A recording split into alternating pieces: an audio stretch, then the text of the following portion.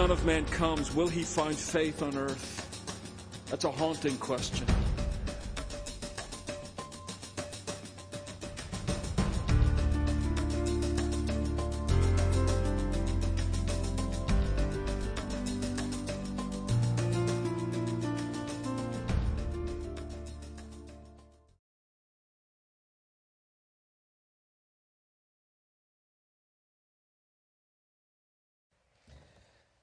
Good morning. Would you turn with me to the book of Romans, chapter 5.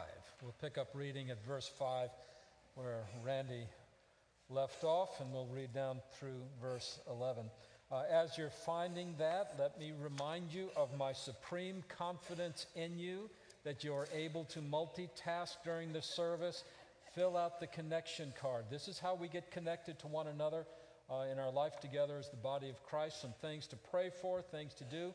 I'm especially interested that you would like to help with the country fair today, this evening.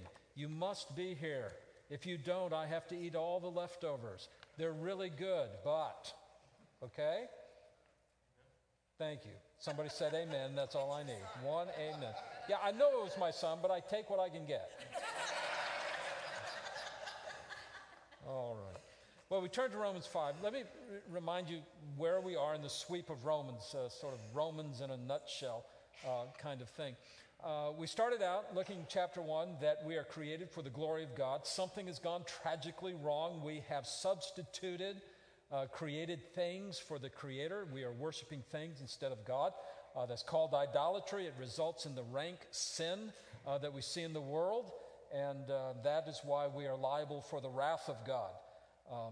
And so liable for the wrath of God, we try to escape that. We use religion, doesn't work. We use morality, doesn't work. There's no way to get out from under the wrath of God except this. Now the righteousness of God is revealed in Christ Jesus, apart from the law and the prophets, even though they bear witness of him. And so we see now that we are brought into a right relationship, justified with God by his grace, appropriated through faith. Abraham, chapter 4, is the supreme example from the Old Testament of what that faith means, investing your life in God's promises.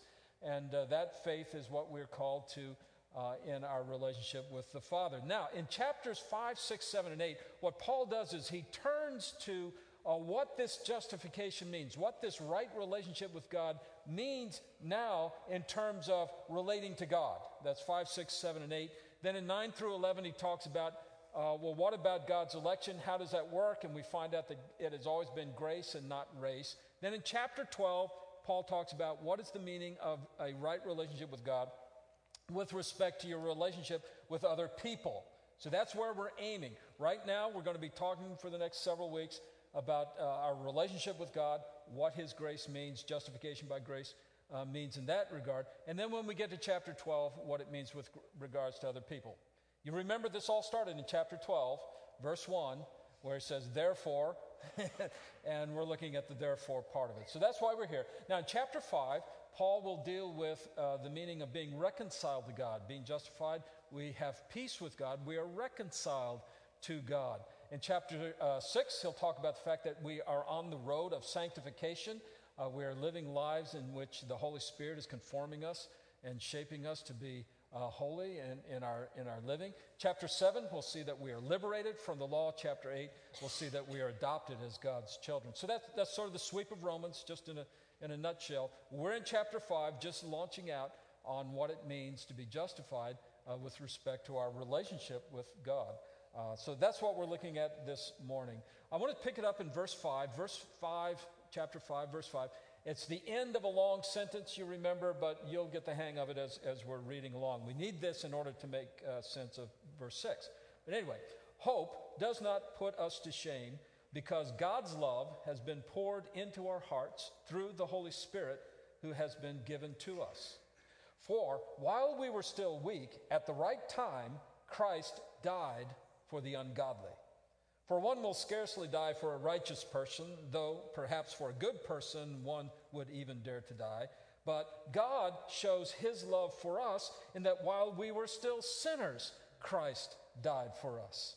Since, therefore, we have now been justified by his blood, much more shall we be saved by him from the wrath of God. For if while we were enemies, we were reconciled to God by the death of his Son, much more, now that we are reconciled, shall we be saved by his life. More than that, we also rejoice in God through our Lord Jesus Christ, through whom we have now received the reconciliation. And before we pray, we are thankful for those who have served and those who have given their lives for our freedoms. You know, one of the things we do is we gather together and we worship. One of the things we don't do, we don't post guards at the doors to see if the police are coming. Not yet, we don't. We gather together and we sing and we praise God, and we don't wonder if we're going to be arrested and thrown into jail, at least not yet. So we still have our freedom. We still have that freedom to worship. And that is a gift of God, but it's been secured by the sacrifice of so many. Those who have given their lives, it's interesting to me that God decided that this would be the text we would arrive at on Memorial Day weekend when we're thinking about those who gave their lives, and we're reminded that Jesus Christ gave his life for us, that we might be set free from sin. I want you also to remember families. People who are on the home front while loved ones are overseas or in places of danger or fighting in the lines. Remember their families, remember their children. There's sacrifice at many levels that are made. We want to be thankful to those who sacrifice. We give the glory to God. Let's bow together in prayer. And Father, especially we give you glory for the gift of your Son, Jesus Christ, who shows us that love is not a meaningless affection. It's not just a tangential sort of a feeling, but rather your love is love in action, love that gives, love that sacrifices, love that transforms. And so we thank you for the gift of your Son, Jesus, who gave his life for us. And we pray that in our day-to-day lives, we would be living testimonies of gratitude to those people who have given their lives, but Father, to our Savior who gave his life for us. That in all these things you would be glorified. This in the name of Jesus. Amen. Most of you will recall that I've been suggesting that Paul, as he was writing the book of Romans, had an imaginary friend. He's sitting, writing out what he believes the gospel is, and in Paul's mind, there's an imaginary friend there who's sort of challenging everything that Paul writes, everything that Paul says. This imaginary friend is religious. He's Jewish. He loves the scripture. He loves the law. He loves his heritage. He loves his tradition. His whole life is invested in the Jewish approach to God through the law. And so as Paul is writing and he's talking about a gospel of grace and a gospel that is appropriated by faith and not by works, his imaginary friend keeps saying, well, Paul, you didn't think about this. Oh, yeah, Paul, what about that? And in many ways, Paul is responding to that imaginary friend talking to him. The technical name for that is a diatribe, but I like imaginary friend. It's a much better term. But here's what Paul is doing, though. He's writing about the fact that we're reconciled to God. We have peace with God. It's all God's doing. It's all by grace. All we do is believe. It's appropriated by faith. And then he comes to the end of that paragraph that Randy unpacked for us last week, and he says, and we have such assurance of this. We have assurance of peace with God and reconciliation. And the reason we do is because God's love has been poured into our hearts by the Holy Spirit. Now, at this point, the imaginary friend steps up. And he says, wait a minute, Paul. What I know and what you know is that God doesn't love everybody. He loves us when we're good. God loves us when we keep the law. God loves us when we go to temple, when we do the sacrifices, when we keep all those things and obey all those things that God has told us to do. Paul, you know that. God only loves us when we're good. And Paul's response to that is basically, no, not really. Actually, God loves us when we're bad. And the significance of that is that we have all sinned and fallen short of the glory of God. And we're in need of God's love for us in Christ Jesus. Now, where this hits home for me this morning is that I know God loves me up here in the head. I know that. In fact, I can prepare a sermon for you if you like. Probably preach it now if you want. And it would just be about the 4 Greek words for love, and what they mean. And God's love is an agape love, and that, that's good stuff. You need to know it, study it, and all that. But that's head stuff. We'd go back and we'd talk about, well, the Hebrew word for love is hesed, and that means God's covenant love, his steadfast love, and we would trace that through the Old Testament and see it prefigured there as it's fulfilled in Christ. And, we could talk about all that, and it would be more head knowledge. See, but most of us think or know in our head that God loves us because, after all, everybody knows that God loves everybody. I mean, that's what God does. That's his job, is to love us. And so this sort of a head knowledge. By the way, not everybody knows that God loves everybody. You go to the other world religions, you don't find the love of God unless they've been impacted by the Christian gospel. You ask the Hindus in India, do the gods love you? No, they're too busy with their mythological contests and so forth, and we're just trying to keep them happy. You ask a Buddhist, does God love you? And the Buddhist says, who's God? I didn't know there was a God. There is no God. There's just the allness of the oneness. Om. You ask a Muslim, does God love you? And he'd tell you, well, I searched the Quran, and there I find out that God loves good Muslims. But he doesn't love everybody. Doesn't love the infidel.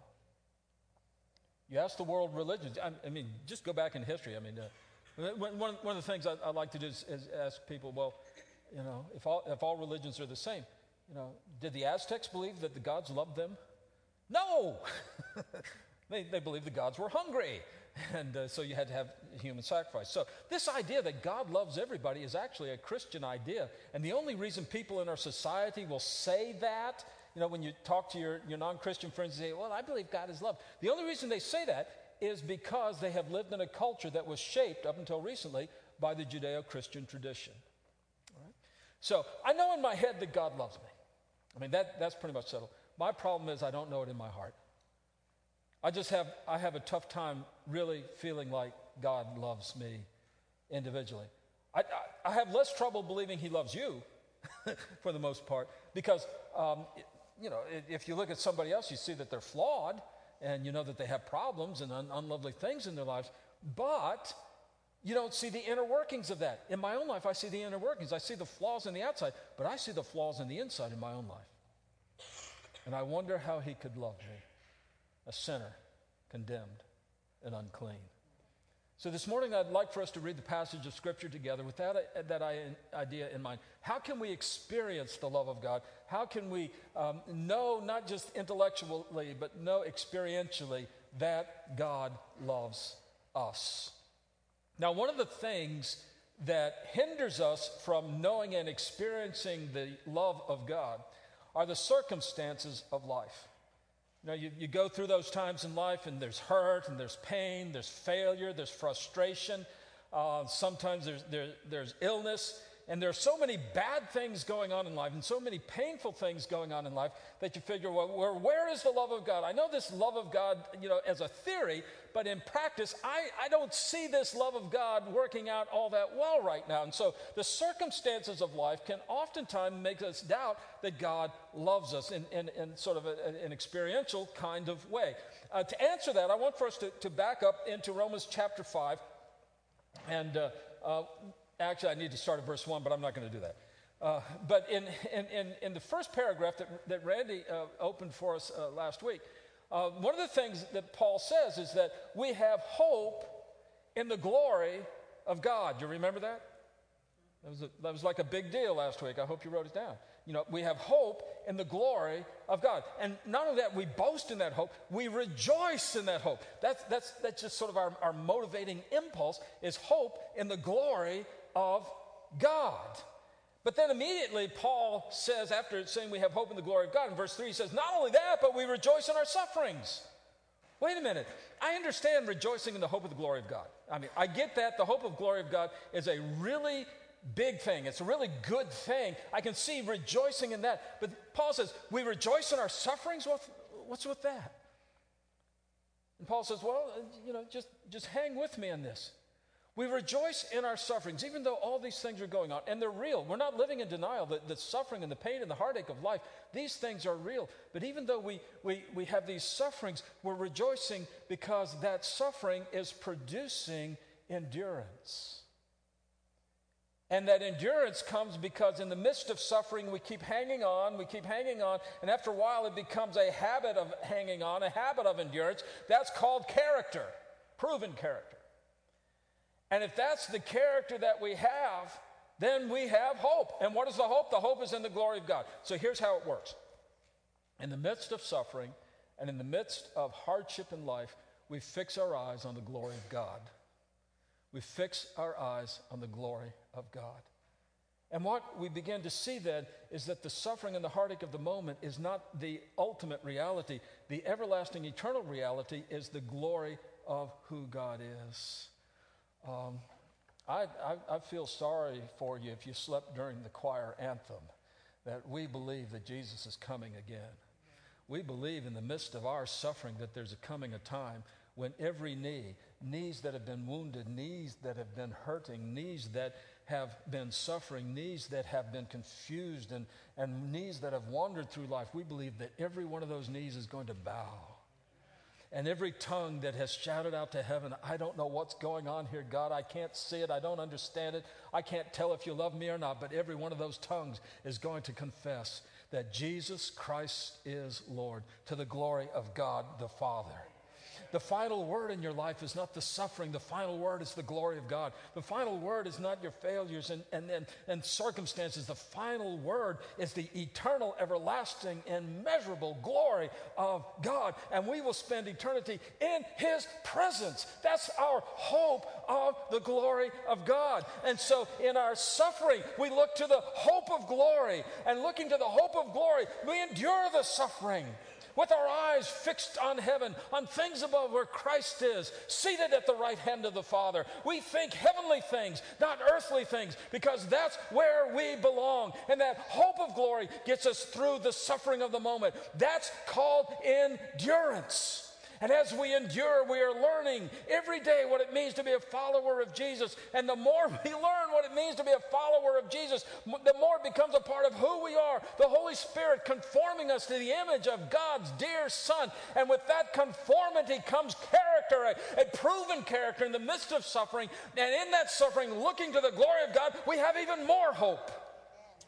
So if you're doubting it, can God love me because look what's going on in my life? Yes, look to the glory of God. Try to think of an example of that. And I thought, maybe Jesus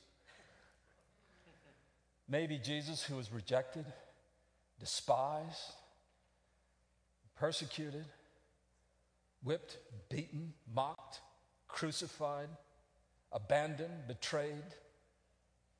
Yet for the joy set before him, read that, for the glory of God set before him, he endured the cross and despised the shame, all for the sake of the glory of God.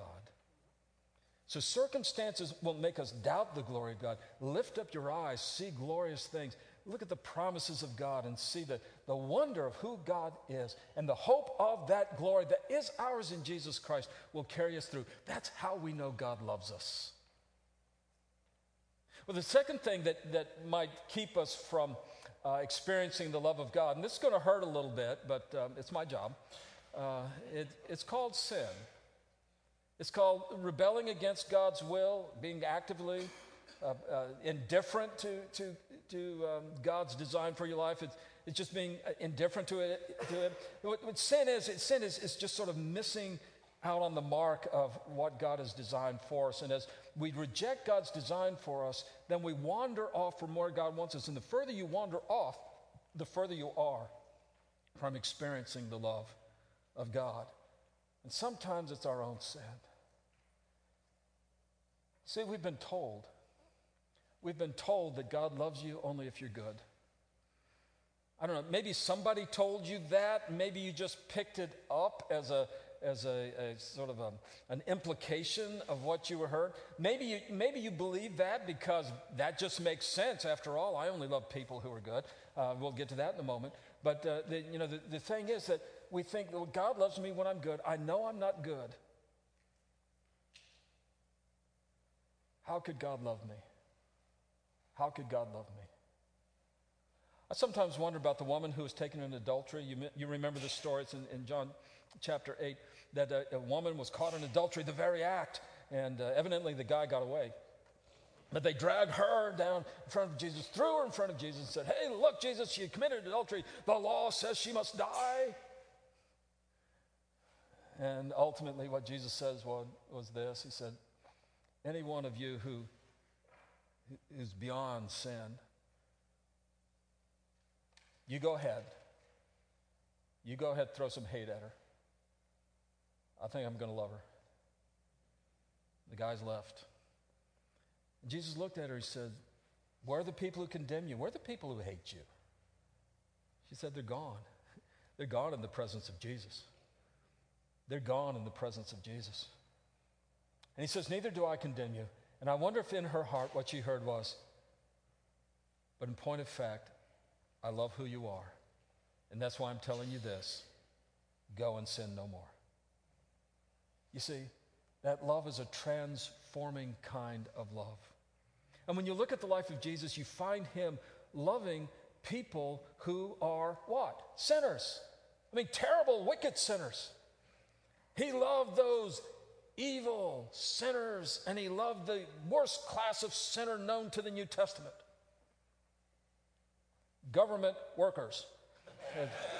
They were called tax collectors, but okay. Look, I'm just trying to personalize this and help you understand it. But God in Christ loved them to the point that he drove the Pharisees and the Sadducees crazy by the way he loved the unlovely and loved the sinner. So a lot of times we don't feel as though God loves us because of our sin. But look what Paul writes about it. In verse 6, he says, for while we were still weak, what a wonderful word. You look that up in Little and Scott, and you see in classical Greek that word would mean weak or feeble. It also meant insignificant.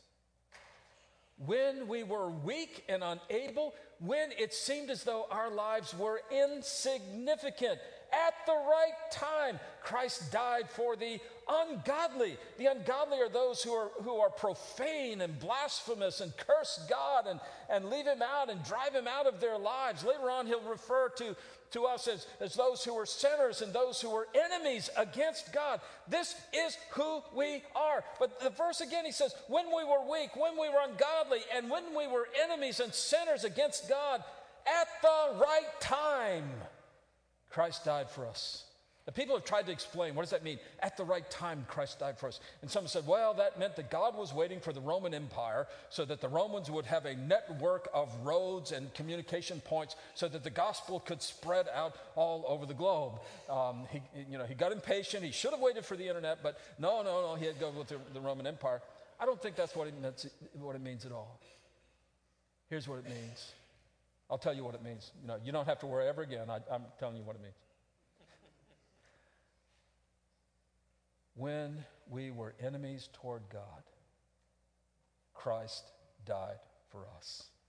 When we needed him the most, that's when Jesus died.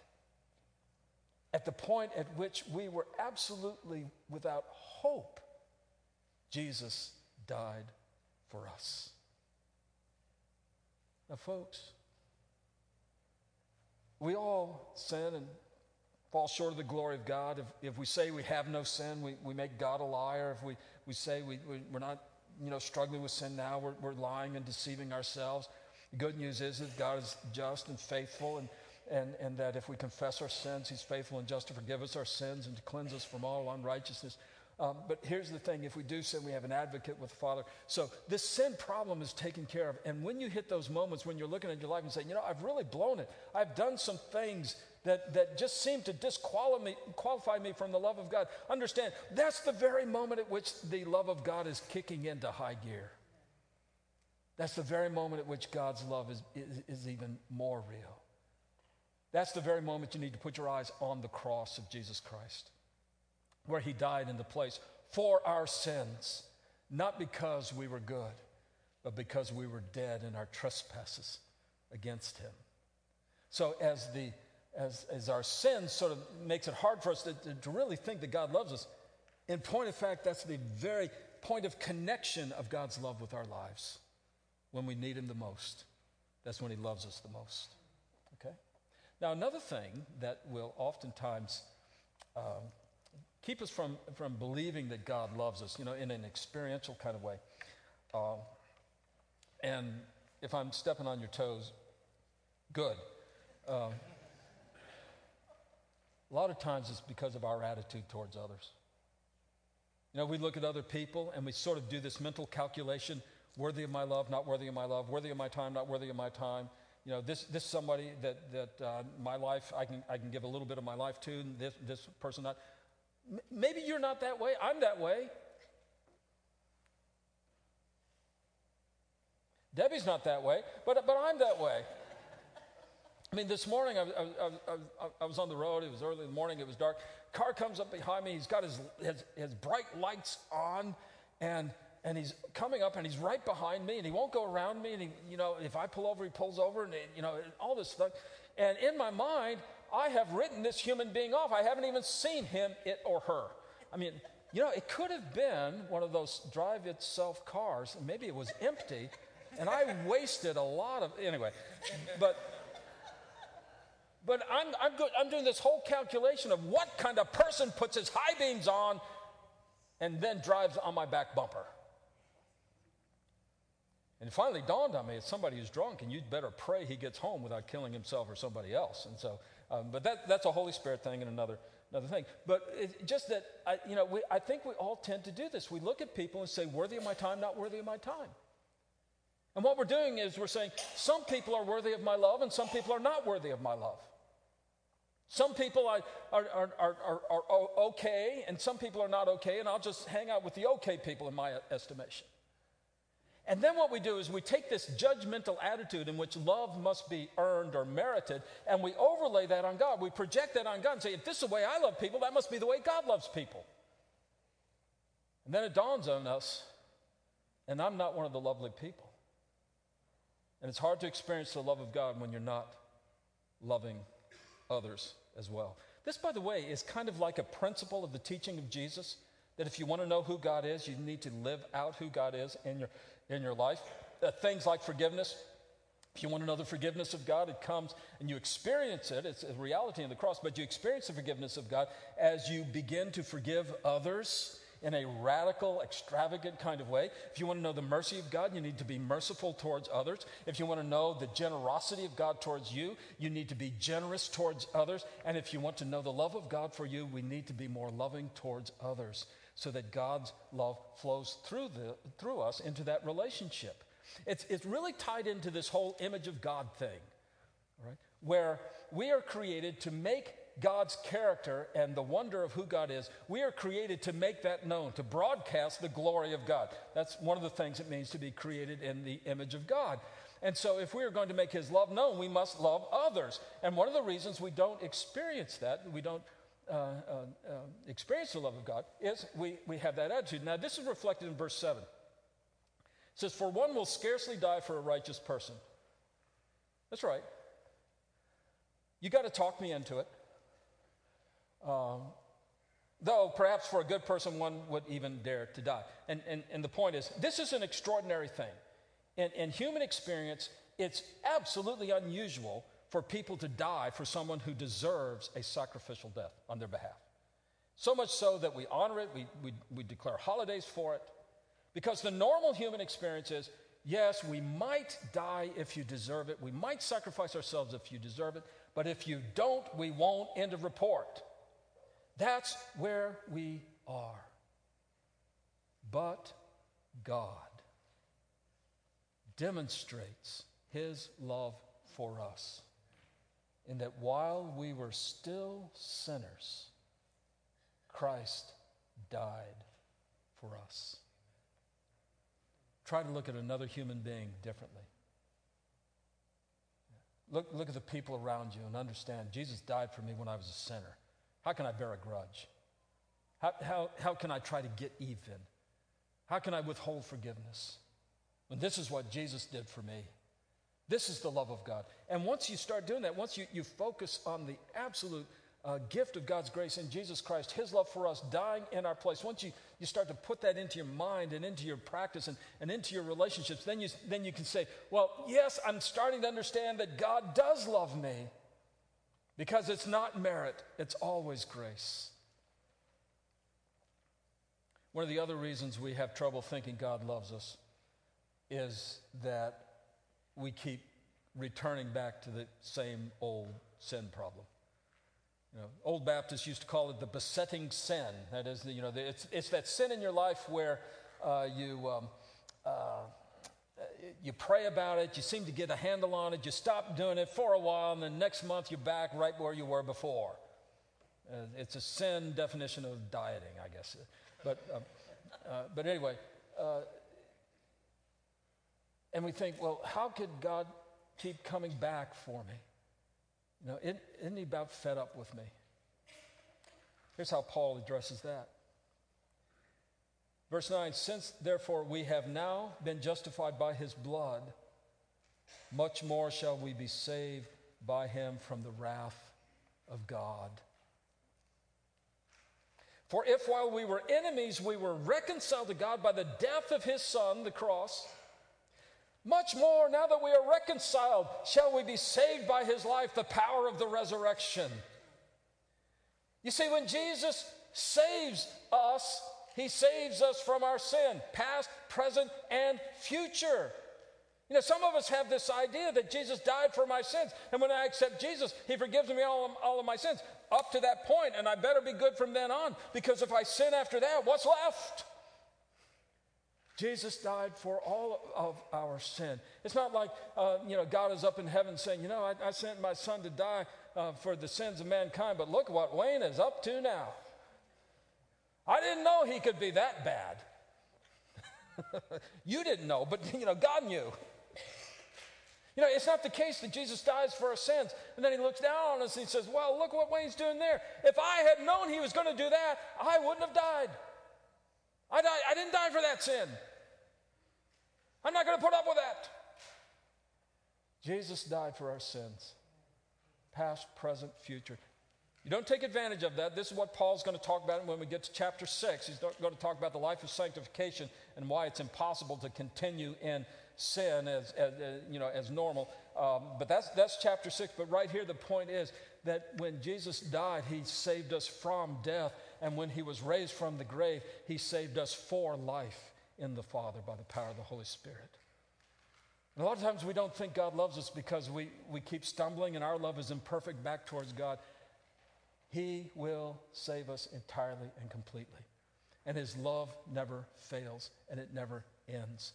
So, in those times when you just sort of get frustrated with yourself and you see, why am I keep doing the same old things, and how long will God put up with this? The answer is until you get to heaven. And then he'll put everything right. Meantime, he's working to conform you to the image of his dear Son, because his love will never give up on you. So it's easy to fall into that thing where, God doesn't love me. He loves other people, I see that, but how could he love me? How could he love me? And when those times come, the answer is set your eyes on the glory of God. Fix your gaze on the cross of Jesus Christ. Look to the hope that we have and the grace that we have in Jesus Christ. And understand that God's plan is to bring him to himself in all eternity. Because God does love you. Verse 11, we'll just end with this. More than that, we also rejoice. Notice how rejoice just ties this whole passage together. We started out and we have peace, and we rejoice in the glory of God, and we rejoice in suffering. Now we're rejoicing again. We rejoice in God through our Lord Jesus Christ, through whom we have received this reconciliation, and God's love has just brought us to be one with him. All right, here's what I want you to do this week. All right? First, I want you to identify the places where you know God loves you. Oh, come on, there's got to be at least one. All right? But identify those places where God loves you, where it's just evident that he loves you. And it might be something simple. We had a deacon in this church years ago, and his prayers would start like this: oh, Lord, I thank you that when I woke up this morning, I wasn't dead. All right? That's a start. Okay? That's a start. But identify those places where you can absolutely see the love of God and thank and praise Him for it. And then secondly, what I want you to do is I want you to identify those places where it's hard for you to believe God loves you. Those areas of your life that you think you're keeping hidden from God, or you just don't think about or talk about, because you know if God ever found out about it, He wouldn't love you. Go ahead and give those to God. Just confess them, give them to Him, and thank Him for loving you enough to send Jesus to die for you, to die for that sin, because that's how much He loves you. Identify those places where He loves you and you can tell it. Identify those places that are deep and dark and just seem to be just very, very negative. Understand that's the very point at which God's love comes to earth in the cross of Jesus Christ, and reach out and let God love you there. Let that love bleed into your relationships with others. Just practice seeing the love of God by watching yourself as you love others the way God has loved you in Christ Jesus. And the last thing I want you to do, I know this is a long list, but it's not that hard if you think about it. Okay. The last thing I want you to do is when you've identified all those places where God loves you, I want you to turn heavenward and tell Him, I love you too. We love Him because He first loved us. Let's pray together. And Father, thank you so much for who you are. Father, I thank you even that you're beyond our comprehension, and your ways are so much higher than our ways, and your thoughts so much greater and higher than our thoughts. So, Father, I pray that the reality of your love would come to us by the work and the power of your Holy Spirit. We would be receptive and obedient, useful in your hands, that as we experience your love for us, that love would be made known to others, that you would receive praise, honor, and glory for it all.